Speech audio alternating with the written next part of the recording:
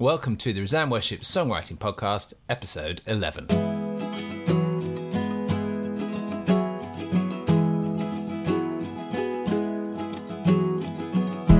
I'm Joel Payne from Resound Worship. I'm Sam Hargreaves from engageworship.org. And this is a podcast to equip and inspire grassroots songwriters serving their local church. We'll be dissecting classic songs, exploring songwriting technique in the workshop, and interviewing songwriters, theologians, pastors, and more, all in the pursuit of our vision of a new wave of quality grassroots worship songs. Happy Easter, Joel. Oh, happy Easter to you too. Sorry, I was having just a little sip of tea at that moment. Absolutely. We've just had Easter, haven't we? Yep. How's your Easter been? What's a Swedish Easter like, Sam? They pulled twigs out of the ground and stick luminous feathers onto them. Really? Yep. And they... What does it mean? It means like new life and that sort of stuff. With chocolate eggs. I mean, yeah, exactly. I mean, they don't have chocolate eggs quite the same way as we do. Well, that's got to be disappointing for the kids to move from chocolate eggs to twigs. Well, they still have loads of sweets. Okay. So yeah, that's not missing. But we did. Sarah runs a couple of choirs, so we were preparing stuff for Christmas Day with the children's choir and the adult Easter choir. Day. Yeah, so it was a busy one, and we did Good Friday as well. But other than that, I've been looking at people online who are friends and worship pastors and things, going, "Oh, I'm so shattered now after that week." But I didn't really feel that. We had a good week off, really. Lovely. And you've just you tell us about this new thing you've done with outdoor worship. Yeah, so this is our new resource book from engageworship.org. It's really Sarah's idea, and it's based around the idea that it says in Romans, doesn't it, that we can see kind of the nature of God through his creation. And yet so much of our time we spend in church when we're worshipping, and we stare at screens or we kind of stare at walls. And so this is about, it's aimed at mixed age groups, so intentionally when adults and children are together. Yeah. And basically being outside, connecting with creation in different ways, but then also seeing that from a biblical angle and from a worshipful angle. So it's there's some little articles in there, but it's mostly ideas of things you can do, and we're excited about it. Is it waterproof? It's not, no, but it does have like field. You could put it in you could put it in a plastic bag if you want. It's not a bad idea. It's got like space for field notes as well. So the idea is you kind of personalize it and scribble in it, or stick your photos in of what you've done, so it becomes a bit of almost like a journal as well. Oh, brilliant. I noticed that you were talking then about mixed worship rather than family worship or all-age worship. Or is that a new Hargreaves-ism, or is that it sounds like it's quite a good expression to me. I think people are using lots of phrases like multi-generational, mixed age. Yeah. I think to try, because things like all age and family service have got a particular history with some people anyway. Yeah. But there are quite a lot of people who are... We've done a kind of family church thing where we got together with a couple of other families, which is where a lot of these ideas have come from, and did a sort of devotional thing together. If people are involved in missional communities, often they're mixed ages. Quite a lot of people kind of questioning whether actually spending the majority of our time split into aged groups is really the best way to build faith. We're quite inspired by Deuteronomy 6, where it talks about, talk about these things when you go out of your house and when you come home, and impress them on your children. And if we sort of always split ourselves away from our children or from people of different age groups, we're not really learning together. We're kind of learning separately. And of course, there's a place for that, but I think we feel like we want to be part of something that's inspiring people to do faith and life and worship together. And we're going to cover some more of that in a later podcast. It's coming. Yeah, great. Well, I led worship on Easter Sunday evening, and Actually, it was an accident because I filled in my availability for the rota and accidentally put Easter Sunday evening down when I'd already decided I couldn't do it because we had all sorts of other things going on. And then I started getting these messages from the vicar saying, here's the service plan and so on. I just assumed he didn't know who was leading, and was just sending them to everyone. So I ignored them for days. And then I realised it was all my fault. So anyway, so I had to do it, which was fine. And I went and did it. And the thing about doing Easter Sunday evening is that it's the evening, and Easter is such a morning thing. And I've always found doing an evening service at Easter quite difficult because we've sort of done it in the way that Christmas is a bit of a nighttime thing. Yeah, Christmas works really well with candles and darkness. And Easter is all about sunrise and the morning, isn't it? So it was one of those ones where I sort of turned up and we just kind of looked at each other and said, "No, okay, yeah, it's weird, isn't it, doing Easter Sunday evening? Yeah, it's weird, isn't it?" And actually, we had a really good service, which is very good and encouraging. And we sang that that Hillsong Creed. Oh yeah, song. That was a great way to end an Easter Sunday service because it's sort of that kind of time when you just want to reaffirm everything that you believe in. So that was really encouraging. And then the week before, which is when I actually intended to be leading worship, I had a go at that song that I played you last time. And so this is interesting because I took on board lots of what you said, and I sort of pepped it up a bit. I lifted a bit of the tune. And I put that kind of echoey thing on the end, found a way of doing that, and I took it along, and I was there with the band, and we knew all the other songs really well, so we spent quite a lot of time practicing this one, and we were just going to sing it in communion, which is obviously, it's the time you can sing whatever you like, and it just wasn't working. It just didn't feel right. It felt clumsy, it felt awkward, it sort of somehow the meaning was getting lost and so on. So we kept practicing. We got it a little bit tighter and so on. The echoes worked really well, and that was such a good idea. And then when we got to communion, I just suddenly completely ignored everything you'd said. I went back to my old version and slowed it right down. Did someone say, "Joel, what this really needs is to sound a little bit more like Leonard Cohen"? It needs a bit, you need a little bit more melancholy in it. And suddenly it all held together. But it held together, it was really interesting. Suddenly it held together musically. I started straightening out the rhythm. I really straightened the rhythm. Yeah. But doing that and then getting to those echoes at the end, "Our God is peace." At that moment, you suddenly saw all these people in the congregation suddenly tune in and start singing along with those bits. So actually the bit they all sang along with, Sam, was the bit that you suggested. Yes. But the other thing was, at the end, because I just didn't have time to... Did you leave the somethings in? No, I did put something in there. I can't remember what it was. But I put, the last verse where I had... be the revelation of a God of transformation who's offering salvation. It was all these Asians. Yeah. And I hadn't managed to work on that, so I thought I'll just leave that in. But then when we got to that verse, that was the moment where suddenly everyone tuned in again and all joined in singing it. And then we repeated it and they all joined in and it had... So I guess what I'm saying, Sam, is that... what I'm saying is that there's always this tension between the experience of singing something, what it looks like on paper, and that neither are necessarily right. I guess that's what I'm saying. So even though we got there, and actually it was that Asian verse where people grabbed the lyrics and sang them, and even though in slowing it down, it doesn't necessarily mean that's going to be the best way to do it. I'm still going to come back and I'm going to work on it and I'm going to revise it and I can find other ways of expressing the same things. But I just wanted to share with you. That is totally fine. Can I just clarify that when you're saying Asian, you're not talking about people from Asia, are you? No. Just so you know. Just take a look at the lyrics, people, if you need to be clarifying what Joel is talking about. Thank you. So there we go. Okay, let's turn to some correspondence. We had an email, Sam, from Keith. Who was listening to episode 10. He says, "Hi Joel, thanks for all the helpful tips." Doesn't mention Sam. I think clearly we knows where the helpful tips come from. And he said the last podcast had underlined some thoughts he'd been struggling with for a while. What are worship songs for? My own take seems to be at odds with a lot of the new songs I hear, and he goes on to talk about his kind of understanding of worship being about cementing our understanding of God and expressing something of our love for him, Father, Son, Holy Spirit, and so on.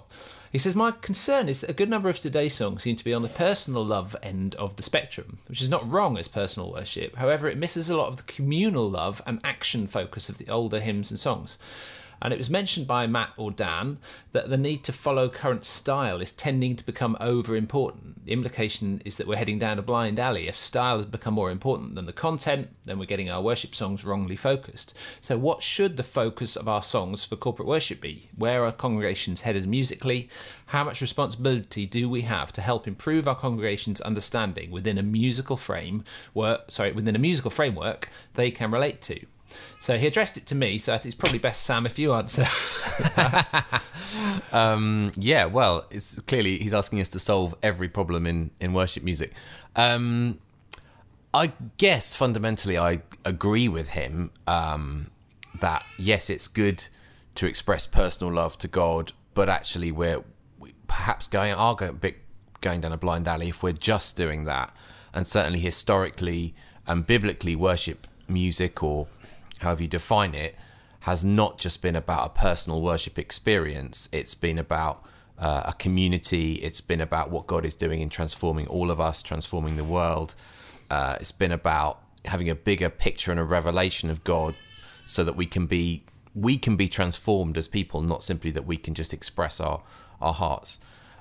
So I do agree with him. I guess the next question is what's the answer? What's the response to that? And I do think that here it doesn't work just to rubbish everything that's going on. I don't think Keith's doing that, but it's one approach is just to kind of write lots of blog posts where you take down all the recent worship songs. I don't think that's helpful. Or you just become the grumpy person in church, basically, that doesn't like anything. I tend to think of it more as like a balanced diet. So if I try and give my kids just, boiled potatoes and sprouts, they are not going to eat their dinner. And there's something about in a musical worship experience of a church over a period, having a balanced diet. So having some things that are simply familiar, having some things that simply are, have an emotional connection. Those things are fine, and they should be there, because otherwise people aren't going to engage. But we also need some stuff which is a bit more meaty. Paul's analogy of milk and meat. We need some of that meat there. We need some stuff which is a bit more challenging. We need some stuff that's a bit more communal rather than personal. We need some stuff that looks out to the world around us and to what God's doing in the big picture. And we need some stuff fundamentally that is simply about God rather than about us. And what he's doing and his revelation. So, but I would see that as a kind of a diet, if you like. And I guess the answer for us in terms of worship songwriters is just to be writing great stuff. Joel, that we've written things in the past where we've tried to write a kind of, right, now we're going to nail a brilliant song on the Trinity.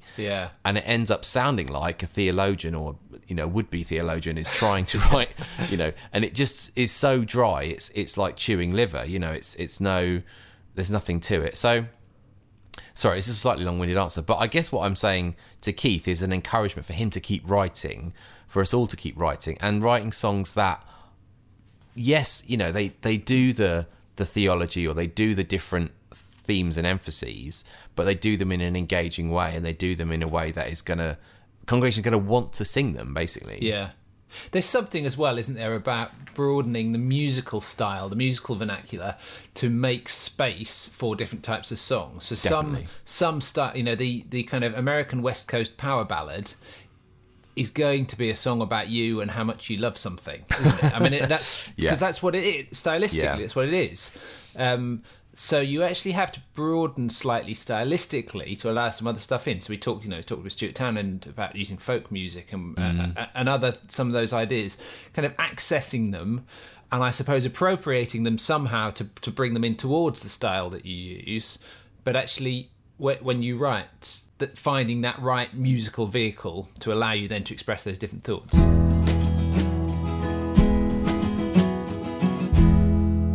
Shall we dissect a classic? Dissect a classic. This week we are going to look at, according to Songs of Praise, the UK's favourite hymn.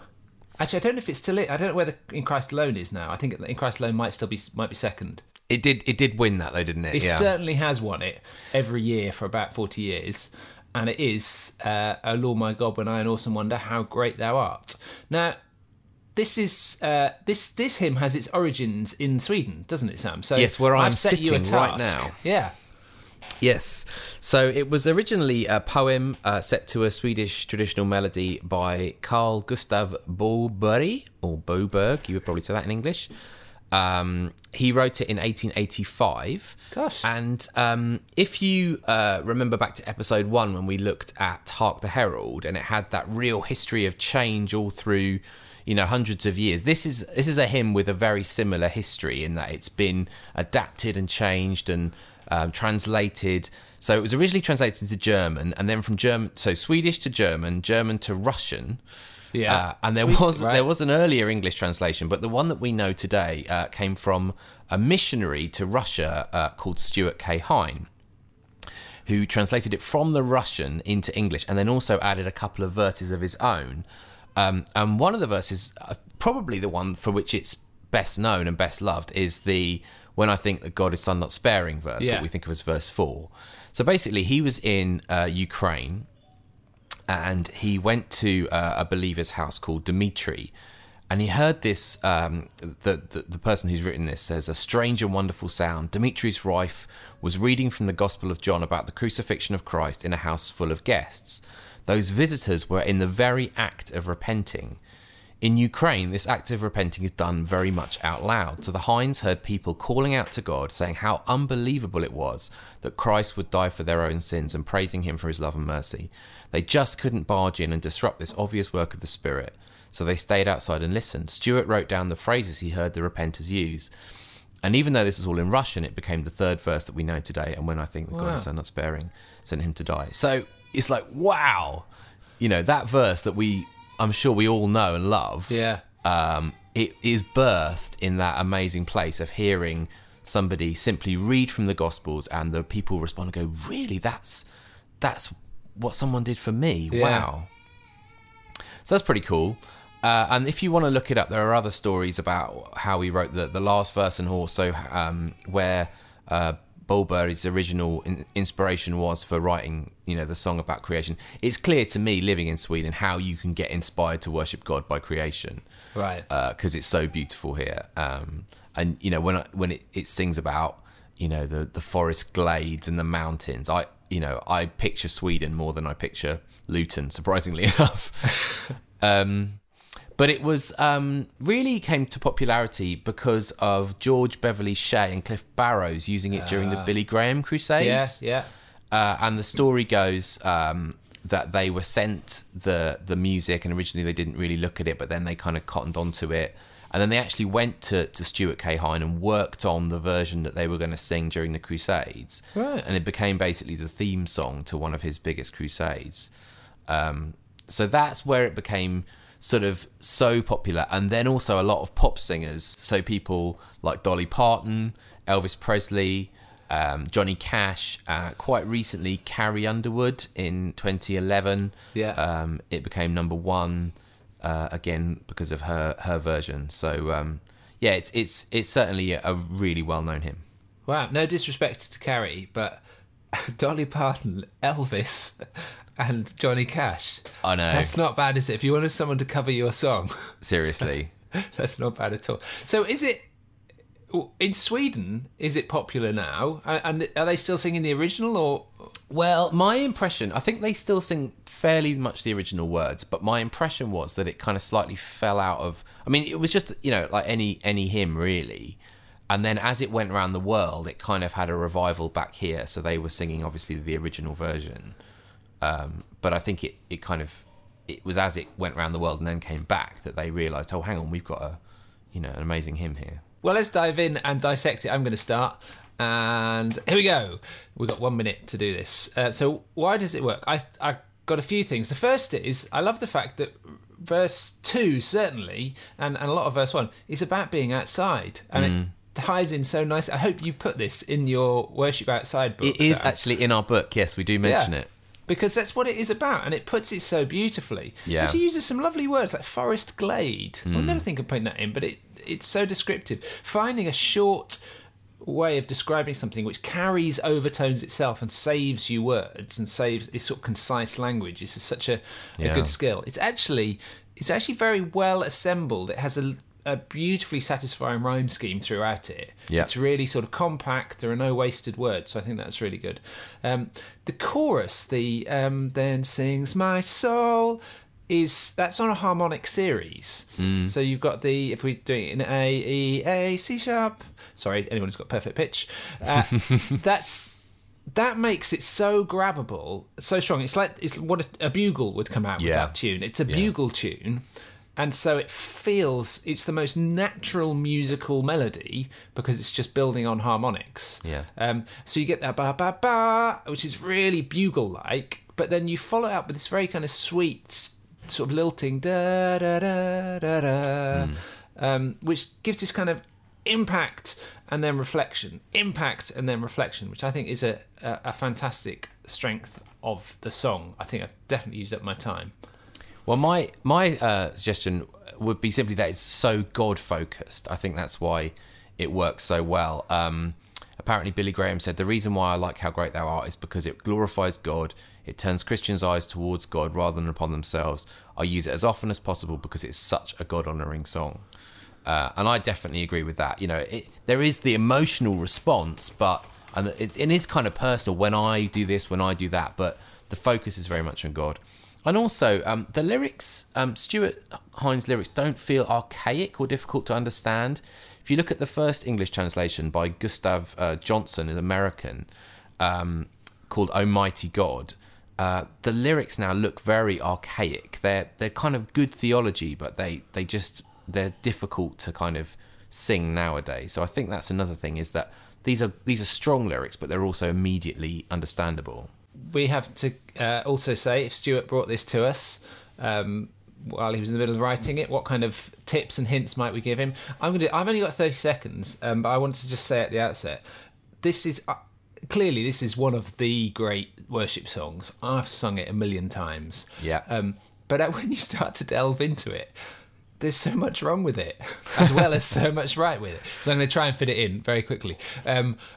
So, interesting thing, just the opening phrase, awesome wonder. And I've just been thinking about that. What is awesome wonder? It's wonder sort of filled with, should it be awe-filled wonder? Should it be awe and wonder? It's a slightly odd phrase. The fact that in the chorus, how great thou art is the strong word every time. How great thou art. And naturally you'd want to say, turn that around, so our God is great, or so, you land on a strong word. The Swedish is O store Gud, it's God is the word. And also the original Almighty God. So in Spanish, Cuán grande es Dios, you land on God as well. That's so international on this podcast. Oh, thank you. There's also the very strange kind of change of harmony midway through the first line, which has always given it this really sort of odd feel. And whenever I do, can I just play what I do? I mean, it's obvious, but I just shift that chord change to make it really standard. Me too. English. When, oh Lord my God, when I in awesome wonder consider, then it's really normal. And then the final thing that I have to point out is that bit of the melody that nobody knows. Then sings my soul, my Saviour God, to thee. How great thou... Pick a note. Where the congregation always sings a beautiful harmony there because no one quite knows what the tune is. And so I'm picking this stuff out, and it's slightly in good humour because it clearly is such a brilliant song. But isn't it extraordinary that actually... it even has a note that nobody really knows in the middle of the chorus. And yet it is one of the most popular songs in the world. I mean, what is that note, Sam? Do you think? See, I think I always go low. How great thou art. How great thou art. I think that's right. But But I always feel like the rest of the congregation sing something different to what I do, so... How great thou art. Yeah, I think that's what other people sing. Which is quite a nice note as well. Yeah. Isn't that funny? Sam, anything to add? Yeah, just the final verse. Again, if you look on Wikipedia, you'll see there's a... This is where we get all our information, ladies and gentlemen. Yeah. It's very well researched, this podcast. So, but if you look at the story of the last verse as well, it's quite a moving story of how it's again Hind's original verse, really. Although the Swedish one is kind of similar, but the theology, Tom Wright, was bishop and theologian, picks up on the theology. Saying that sense of take me home, it's often used in Christian lyrics and things, but actually that the Bible is more about God renewing creation.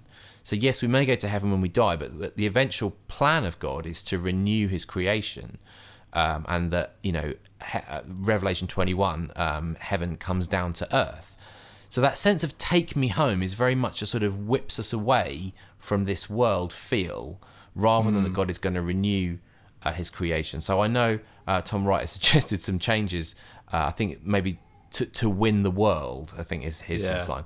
I'm, to be honest, it's one of those ones where I think if you were to change it, you might get pitchforked as you left the church that morning. So it's a tricky one. But I sympathise with that sense of, if we always sing about God whipping us away from this world, then I don't think we're really having a fully biblical picture of what God's plan is for the new heavens and the new earth. It gives us, and it reinforces that sense of abandoning this world. Yeah. Which actually is not good for this world, is it? If we all thinking, oh, great, we get to abandon this. Yeah, exactly. Oh, Lord my God, how great thou art has been dissected.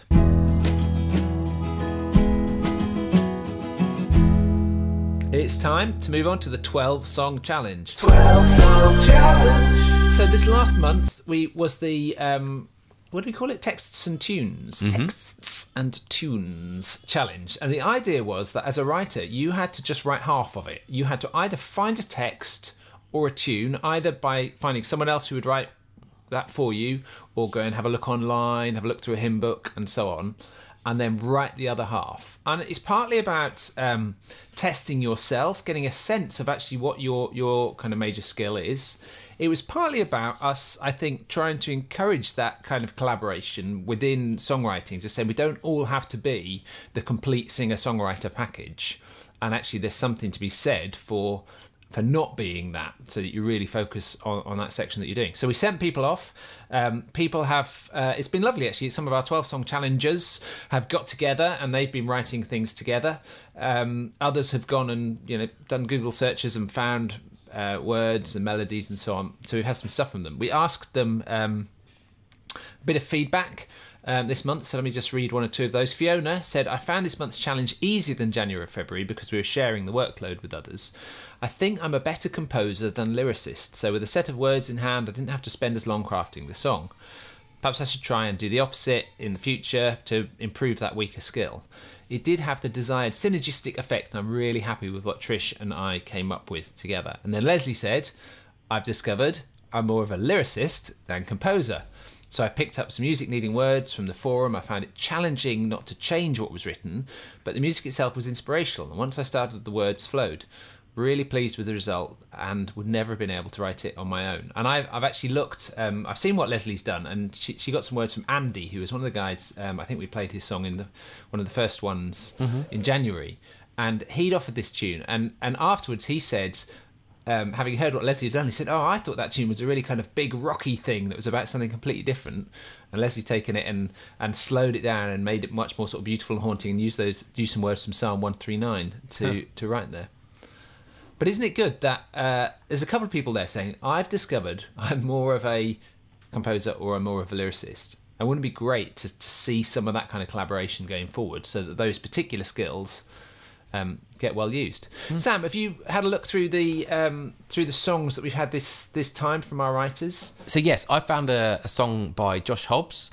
He's gone onto the Jubilate website, as we encouraged, and found some lyrics by Brian Black, who was an Australian guy, and it's called The Cross of Christ, Love Sacrifice. Really strong, obviously cross-based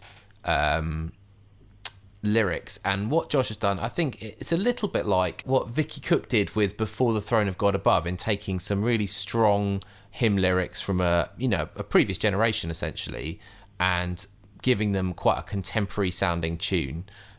So should we have a listen? The cross of Christ, love sacrifice, declares God's Son has paid the price of sinful thoughts and words and deeds, and now can meet our deepest needs. What priceless love, what matchless grace, we sinners can by faith embrace, and know He's washed our sin away, our living friend forever.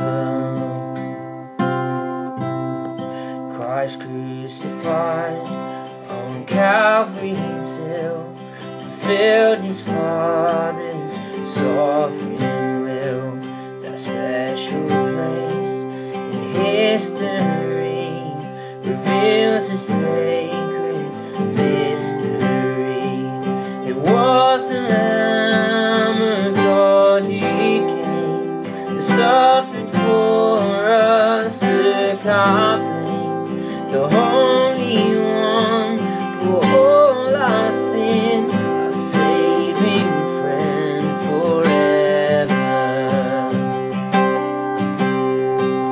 And now we glory in the cross and counsel. I have to say, I really like that. Yeah. I think he's done a great job. I straight up, I like that he's taken the challenge very, very seriously and said, I'm going to find a set of words and I'm going to write a tune for them.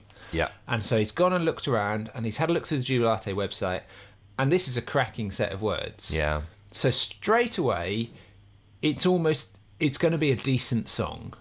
I mean, he'd have to write a bad tune to make this into a bad song. And then what he's done is he's written this thing which has got a nice ba-da-dum, ba-ba, and that repeats throughout it, which gives it, it just that sense of repetition means immediately we know where we're going. I like the way it keeps resolving back to the tonic at the ends of lines as well, because I think it makes it sound personal rather than declaratory. And so that's quite a nice, it's a good sort of device. As if you could keep just kind of landing it, it's like it makes it internalise each time you get to the ends of the lines. I like as well the fact that he has this, I've forgotten the tune already. The cross of Christ, love sacrifice, declares God's Son has paid the price.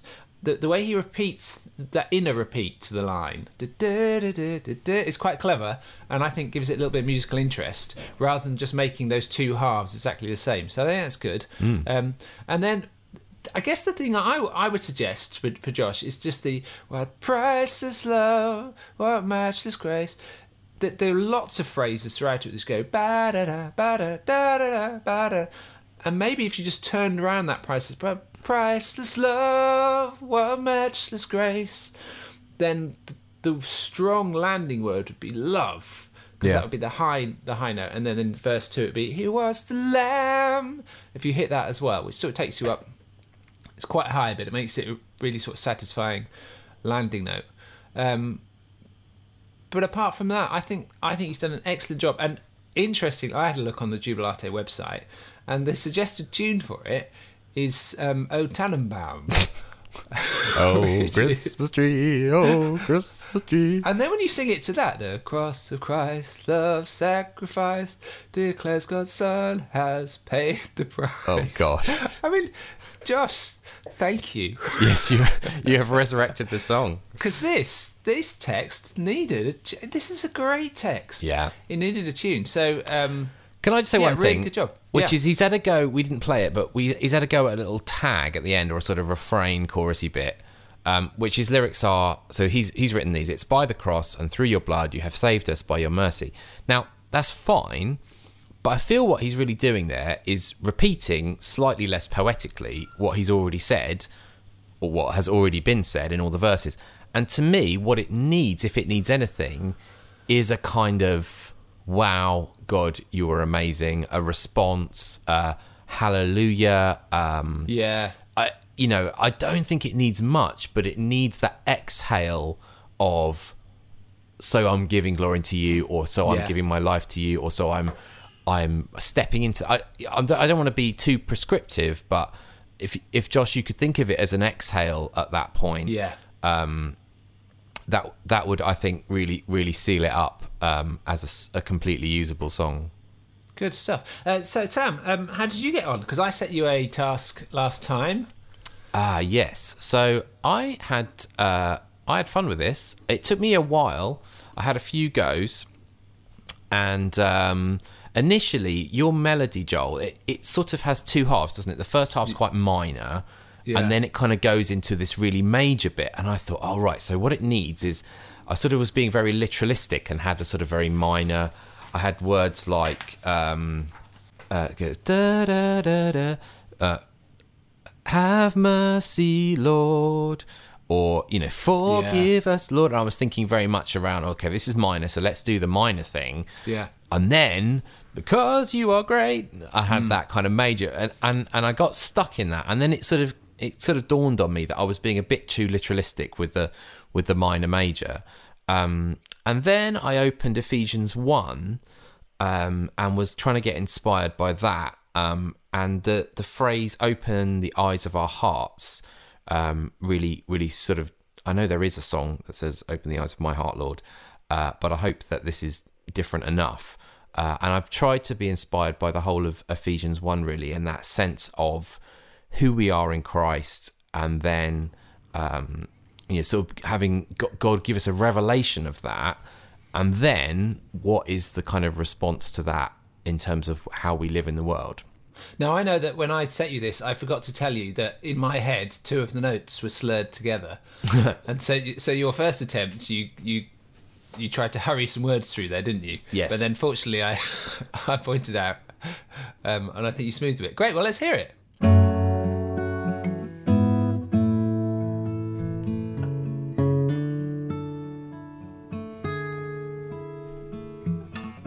Open our eyes to the riches of hope in Jesus. Help us to see all we have as your sons and daughters, seated with Christ as he reigns over all creation, both now and forevermore.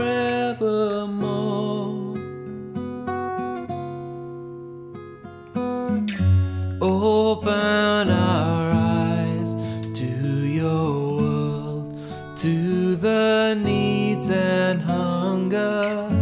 Help us to see what we have and all we can offer, partners with Christ as he works to restore creation, sharing his love with the world.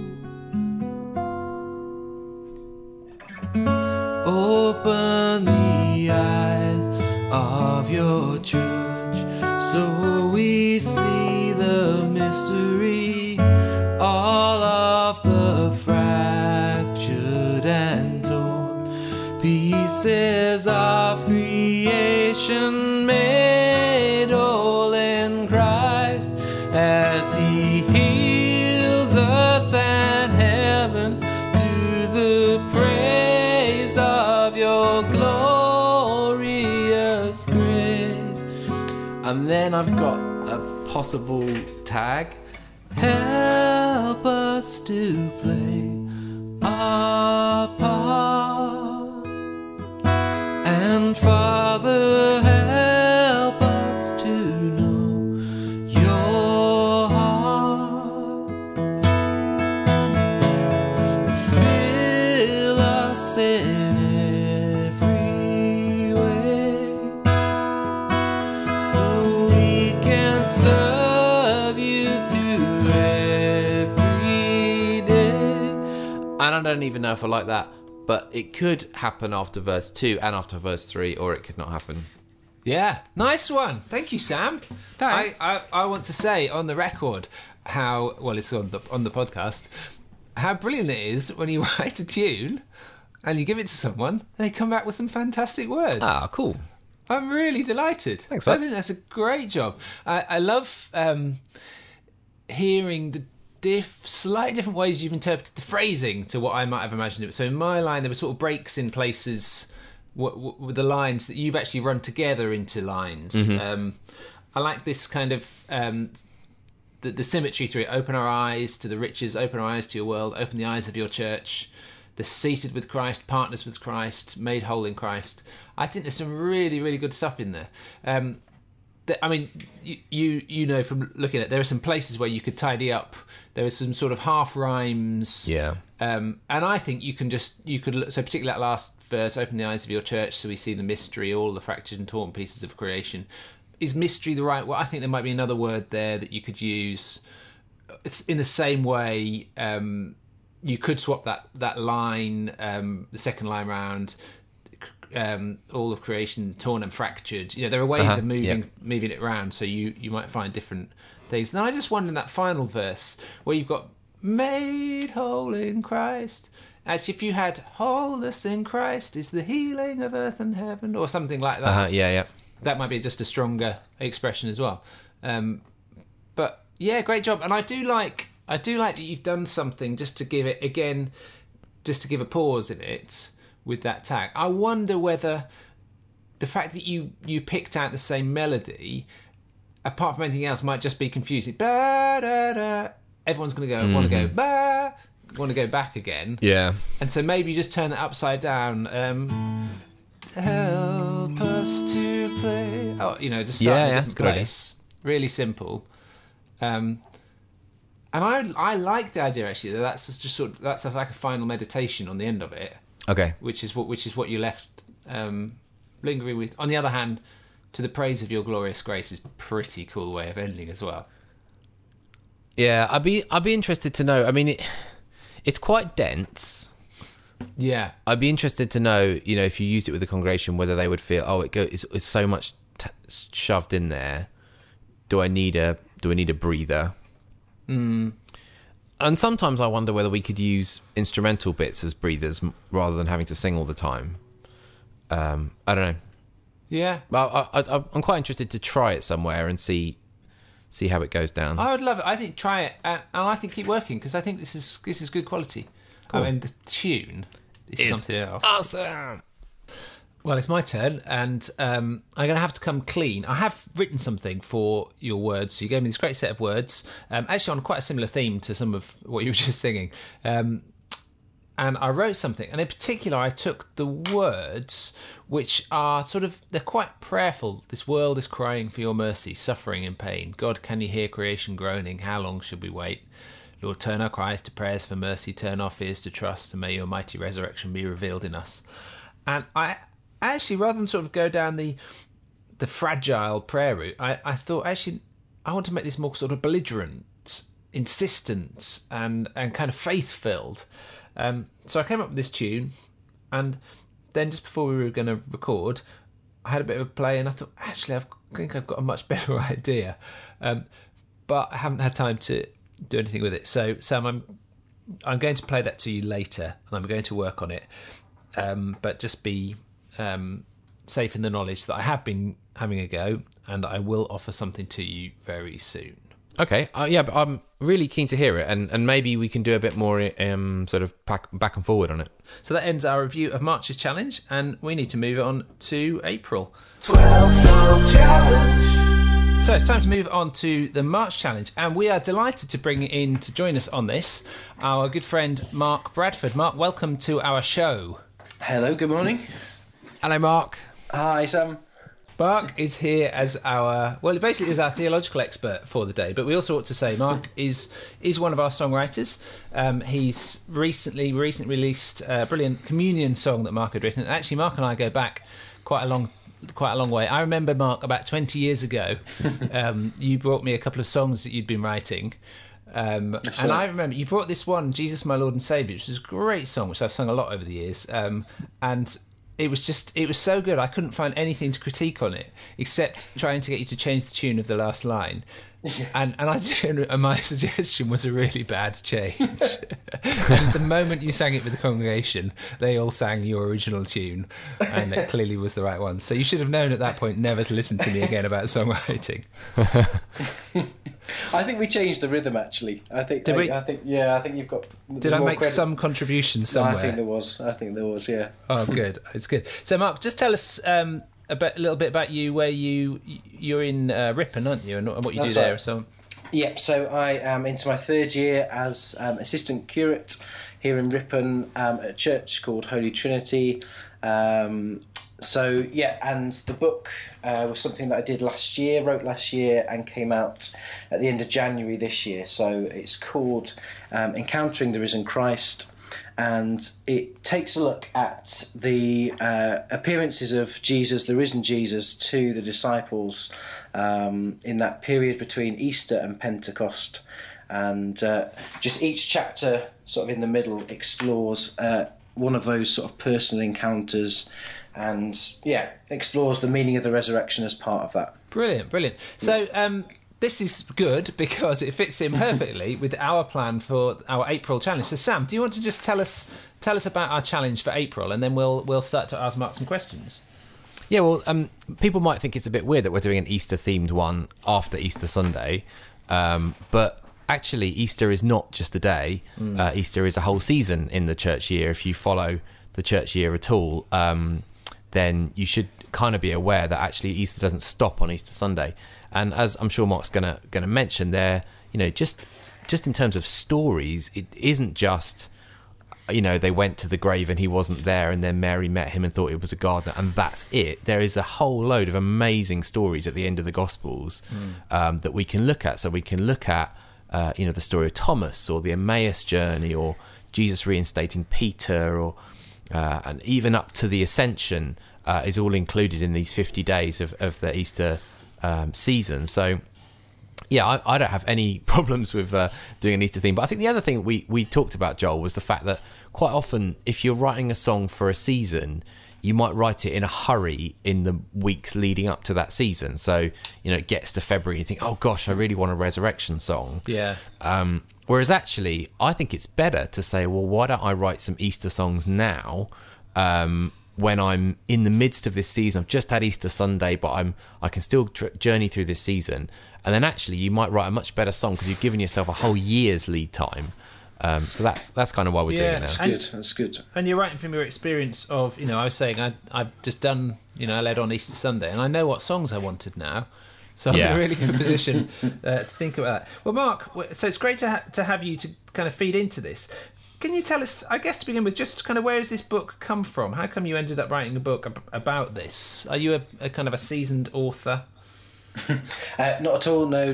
This was my first book, and it came out of a course that I ran at church a couple of years ago, and it was really plugging a gap in that whole idea of Easter as a season. So I think that had been something I've been thinking about for a bit, just reflecting on the fact that I guess growing up I used to think that Christmas was the big season because that's what church in a way modelled, and I guess it's certainly what society models. It's the big main consumer festival of the year. And I remember the sort of the time in my teenage years where it really dawned on me, actually it's not Christmas, it's Easter. Yeah. And yet as time's gone on, reflecting that we put so much effort into Christmas, and increasingly I find that churches do Lent as a season. We do 40 days of Lent. Yeah. And then coming to Easter Sunday, and Easter, this high point of the church's year, this event on which everything hinges, we do it for a day, or sometimes even just for a morning, and then it just peters out. So the book was a way of exploring the whole of the sort of 7 weeks of Easter, between Easter and Pentecost. And the course turned into a book, and it was accepted by the publishers, which was great. And yeah, just a fantastic way, perhaps, for me personally, as a beginning to really think through what is the message of Easter and how can we then begin to sort of put that into practice, sort of in the 7 weeks rather than just the one day or the one morning. Yeah, and you called it Encountering the Risen Christ, and as you said, you ran it as a course initially, didn't you? Yeah. And how did people respond? Did you find that through doing this, how did people encounter the risen Christ? Yeah. I think it was really interesting in the sense that it was something that they all twigged suddenly. Why is this most important event of the church's year something that we put so little time into? It was one of those things that when you sort of model it, there was a sort of aha moment, and people suddenly thinking that one through. I think the thing of encounter, just the stories themselves are, I mean, for me, some of the most incredible stories in the Bible as a whole, so personal. The way that Jesus encounters each of them is so distinctive, so different. He meets them exactly in the places where they are. Just that tenderness, the kindness of Jesus shown there. And I think in the course, people just started to identify themselves in some of these different stories. You know, Mary and Thomas and Peter, the disciples locked away in the room, Cleopas, the road to Emmaus. They're so full of drama and emotion and intimacy and intensity and so many different things. It's really stunning. Yeah, and presumably, you spent time studying this, preparing and writing and so on. Yeah. Where have you found yourself in that story then? Is there one in particular that's really resonated with you or that you've identified with?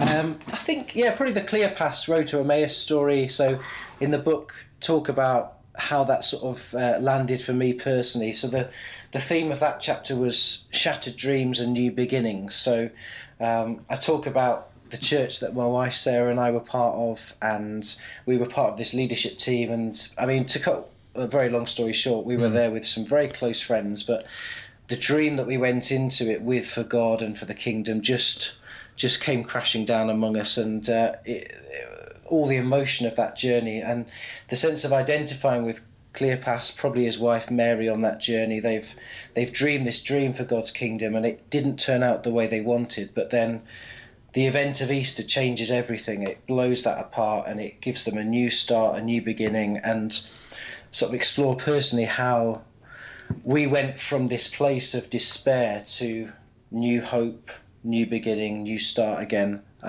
So that's probably the most personal one, I guess, for me, I think. And were you surprised? Did you discover things in there that you didn't expect to find when you started studying these stories? I think, perhaps one of the things that struck me was the sense of maybe how elusive Jesus can be. So, most famously in that Emmaus story, just at the moment they behold him, then he's gone. And the fact that, so often they don't recognise him. And just, it really struck me. So often we think we recognise Jesus, but, actually we don't. He's more elusive than we imagine. He doesn't fit into the agendas that we so often have. And I think the fact that, I guess the main thing perhaps, that Jesus met each of those people exactly where they were. So Easter is this sort of triumphant season, and yet there's so much human emotion of sadness and failure and, dreams that haven't worked out, doubt, very ordinary emotions within those stories, and yet Jesus meets them right in those places, but doesn't leave them there, takes them to this sort of new place. So this sense that we don't have to be triumphant and have it all together to meet the risen Christ, that he comes to us and then takes us to where he wants us to be. So that came through too. That's an extraordinary theme, isn't it? I think pastorally it's important, but in the context of worship, that what you were saying there about the elusive Christ, earlier in the Gospels, you've got this kind of, Mark's Gospel, this elusive Christ, haven't you? But this idea that in some respects he goes on being, we can't put him in the box, we can't... It reminds me of my friend wrote a blog post that... I think he wrote it on the Saturday before Easter Day, and it turned out that he was actually in the hospital. He'd had some problems with his heart. So I'm reading this on Easter morning. It was a really good friend, and and he'd sat in his hospital bed, he'd written a blog post around the phrase "He is not here," from the resurrection account, on the angels saying He is not here.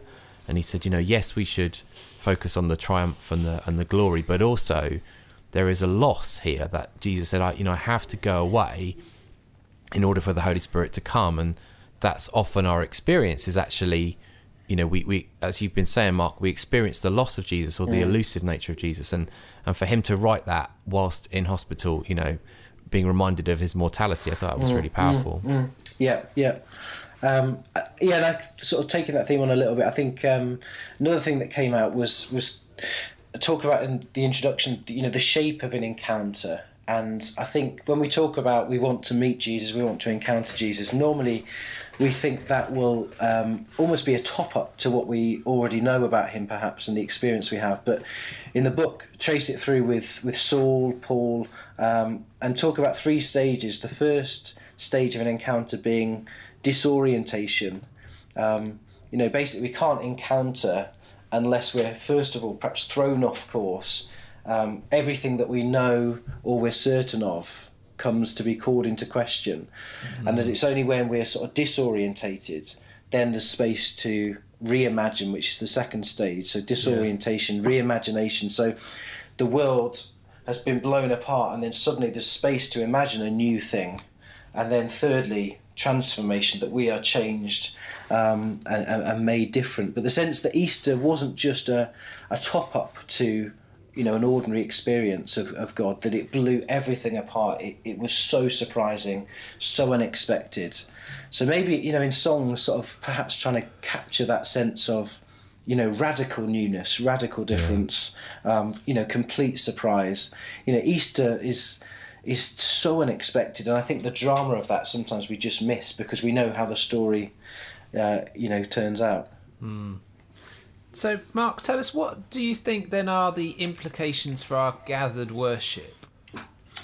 Well, I guess in lots of ways, as I was writing the book, sort of thinking how these stories sort of ground themselves. I think perhaps the big one would be, I guess, songs of transformation, both personally and cosmically. And I think Sam might say something about the cosmic thing a bit later. But the thing about I guess holiness. I think for me, I don't know whether there's lots of songs being written at the moment about holiness, but that strikes me as a sort of big area of a big gap there, perhaps, in terms of being remade into the image, made into the image of Christ, through the power of the resurrection, through the power of the Spirit, being transformed to be more like Jesus. This sense that we're called to be so different.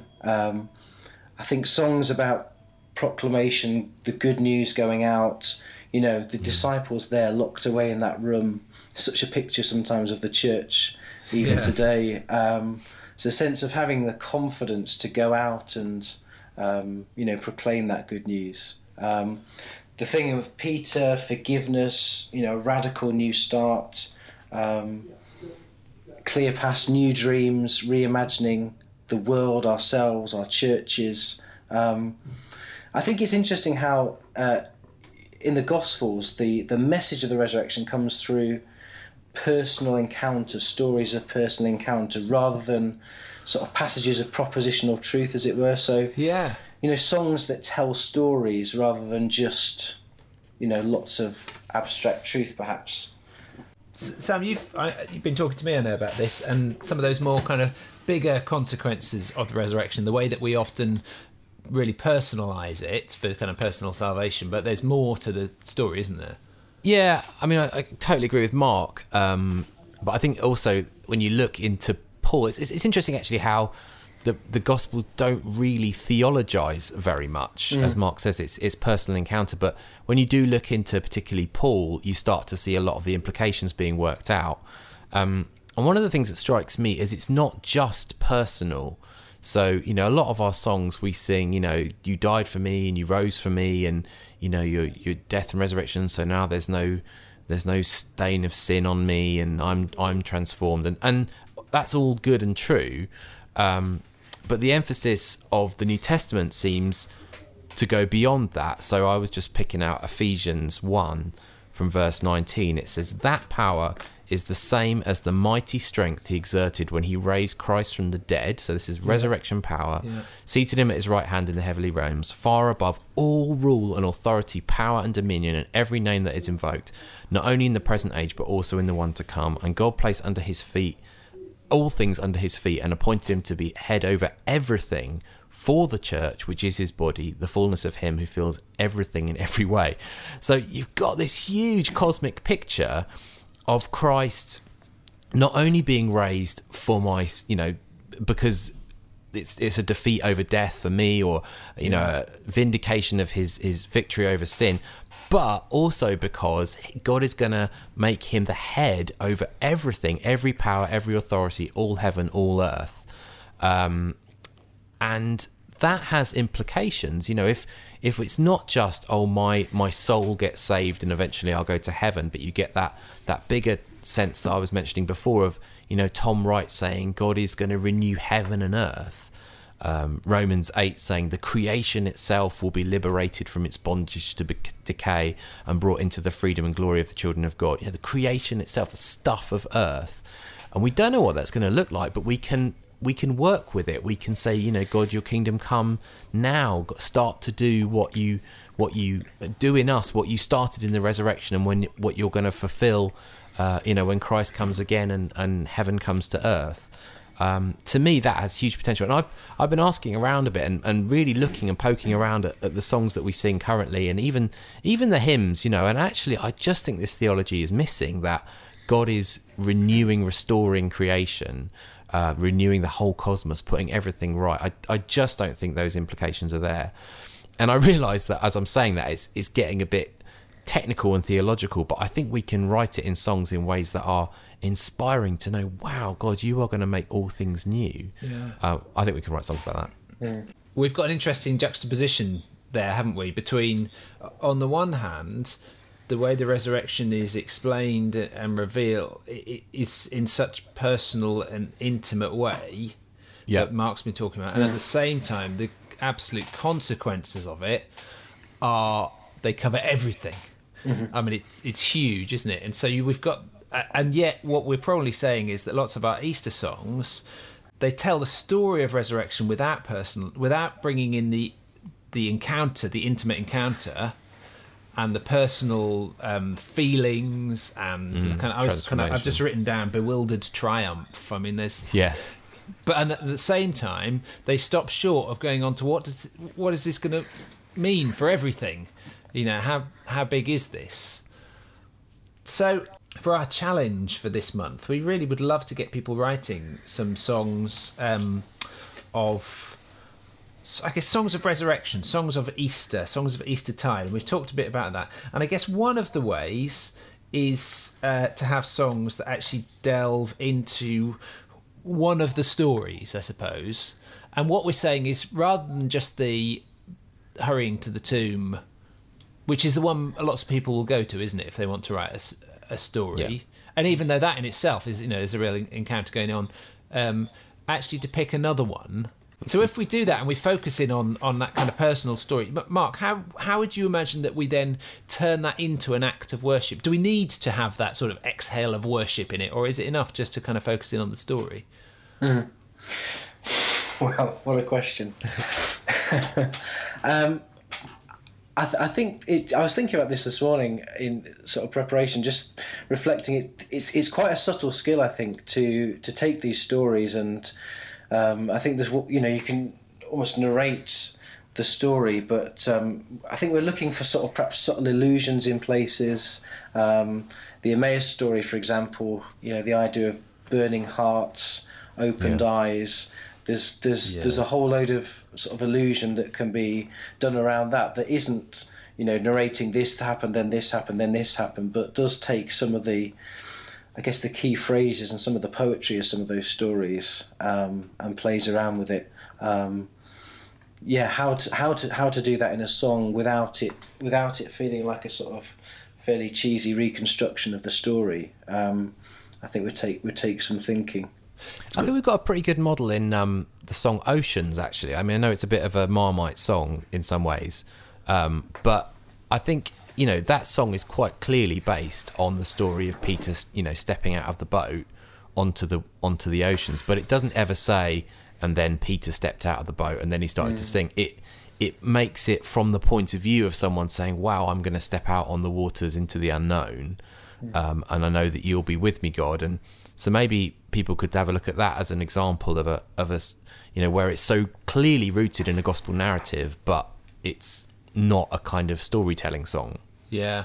I was thinking of Graham Kendrick's All the Room Was Hushed and Still. Yeah. Because what he does is he recounts the story in one verse, and then the next verse is almost exactly the same, but he just puts us in the room. And that's one way you could do it, is that you sort of tell us to. That's essentially what we're doing, isn't it? We see that, and then we put ourselves in the story and try and find ourselves in there, and that would be another model of how to do that. We talked about. Mark, you talked about songs of holiness. Just kind of flesh that out a bit in terms of that relation of resurrection and holiness. Yeah, I think it's, for me, it's a huge gap in terms of just general thinking maybe in the church at the moment. There's lots of stuff about becoming more missional and more relevant to culture around. It just strikes me that there is nothing more missional than holiness. That when God's people look like Jesus, it's not so much what they're doing, it's who they're being. It's something that's holistic, it's something that speaks of Christ. And I guess the whole theme around resurrection is that the life that Christ has, having defeated sin, having defeated death, is the life that he wants us to have too, that we are called to be remade into his image. And so I guess this whole idea of Easter is this time of disorientation and then reimagination, but then transformation, that ultimately we become people who look like him, who sound like him, who speak like him. Yeah. And I think just to explore that as maybe a heartbeat of resurrection, a central implication of it. And Sam, if you had to kind of encapsulate in a nutshell a kind of a challenge for a song about those bigger consequences, how could we put that? I would just say have a read of particularly things like Ephesians 1 and 2, Romans 8, Revelation 21. Maybe if you're feeling really like you want a good challenge on this, read Tom Wright's Surprised by Joy. It's supposed to be the more readable version, although it still can be a bit of a challenge. Yeah.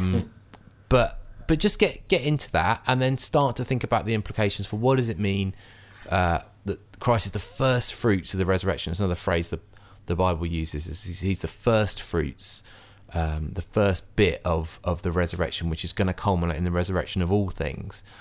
But then, start to make that really, really practical and really, so what does it mean that, the work we do with our hands is going to all play a part in God's resurrection project? What does it mean that what we do in our communities, that what we do in our gardens, or what we do in our family life is all going to be part of God making all things new? Just explore that and bring that into a song. Brilliant. So I think that feels like a good little set of challenges there, which is the first kind of a choice then for our writers, which is the first one is around taking these stories of personal encounter, and a great way to do that basically would be to get hold of Mark's book, which is it's called Encountering the Risen Christ. It's by Mark Bradford. We're going to see if we can get some copies and stick them in our online store, so we'll let you know on that, and if not, I'm sure you can find it online in the usual outlets. So songs about that personal encounter and then connecting them with us. Then, in a sense, two different sorts of songs which are about big consequences, and one is about this transformation, about becoming like Christ because he's defeated sin and death, and that has an impact in our lives and in the way we look and we appear and we act and so on. And then this other one, which is this Ephesians 1 idea of Christ to this power has put him as Lord over all things, bringing everything under his control. And that means it has an impact for everything, and that our work and our life and our calling operates within that great cosmic consequence, as we're kind of calling it. How does that sound for a set of 3 different songs that you could approach for our March challenge? Yeah. Brilliant.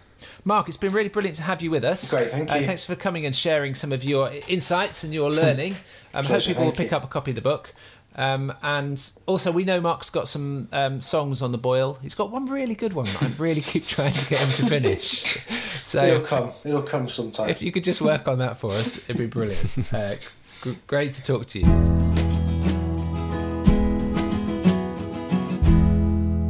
So that's our challenge for March. It's great to hear from Mark. And as always, do get in touch with us, either by email, podcast@resoundworship.org, Twitter @resoundworship, or facebook.com/resoundworship.org. We'll finish with our featured song, and I think we'll pick one out which has a resurrection theme. So we're going to finish with Come See the Sun, which is one we've had around for a few years, to fit in with this whole theme we've been talking about. Sam, thanks very much for joining me this time. It's all right, nice to be here. And we'll see you next time. Bye-bye. Bye. Come see the Son of the living God, hanging on a tree, dying there for you and me. Come see the bringer of truth and grace, nailed there for us, agony across his face. This is love displayed, this is mercy perfectly portrayed in Christ, the cross of Christ.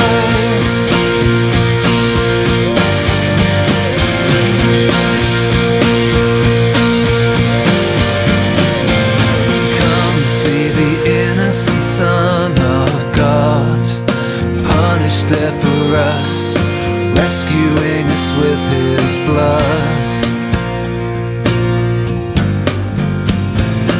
Come see the healer of wounded souls, crucified for us, broken there to make us whole. This is love displayed, this is mercy perfectly portrayed in Christ, the cross of Christ.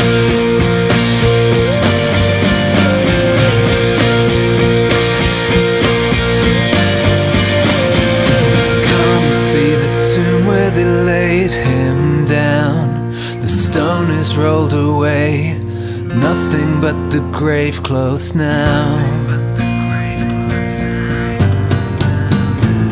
Come see the King is alive again, risen from the dead, ushering a new age in.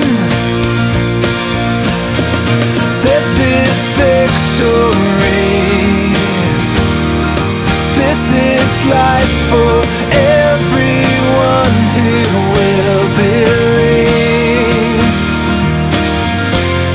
in Jesus Christ. Yeah, this is victory, this is life for everyone who will believe in Jesus Christ. So come and worship him, come and sing to him, come and live for him, Jesus Christ. Come and worship him, come and sing to him, come and live for him, Jesus Christ. We will worship him, we will sing to him, we will live for him, Jesus Christ.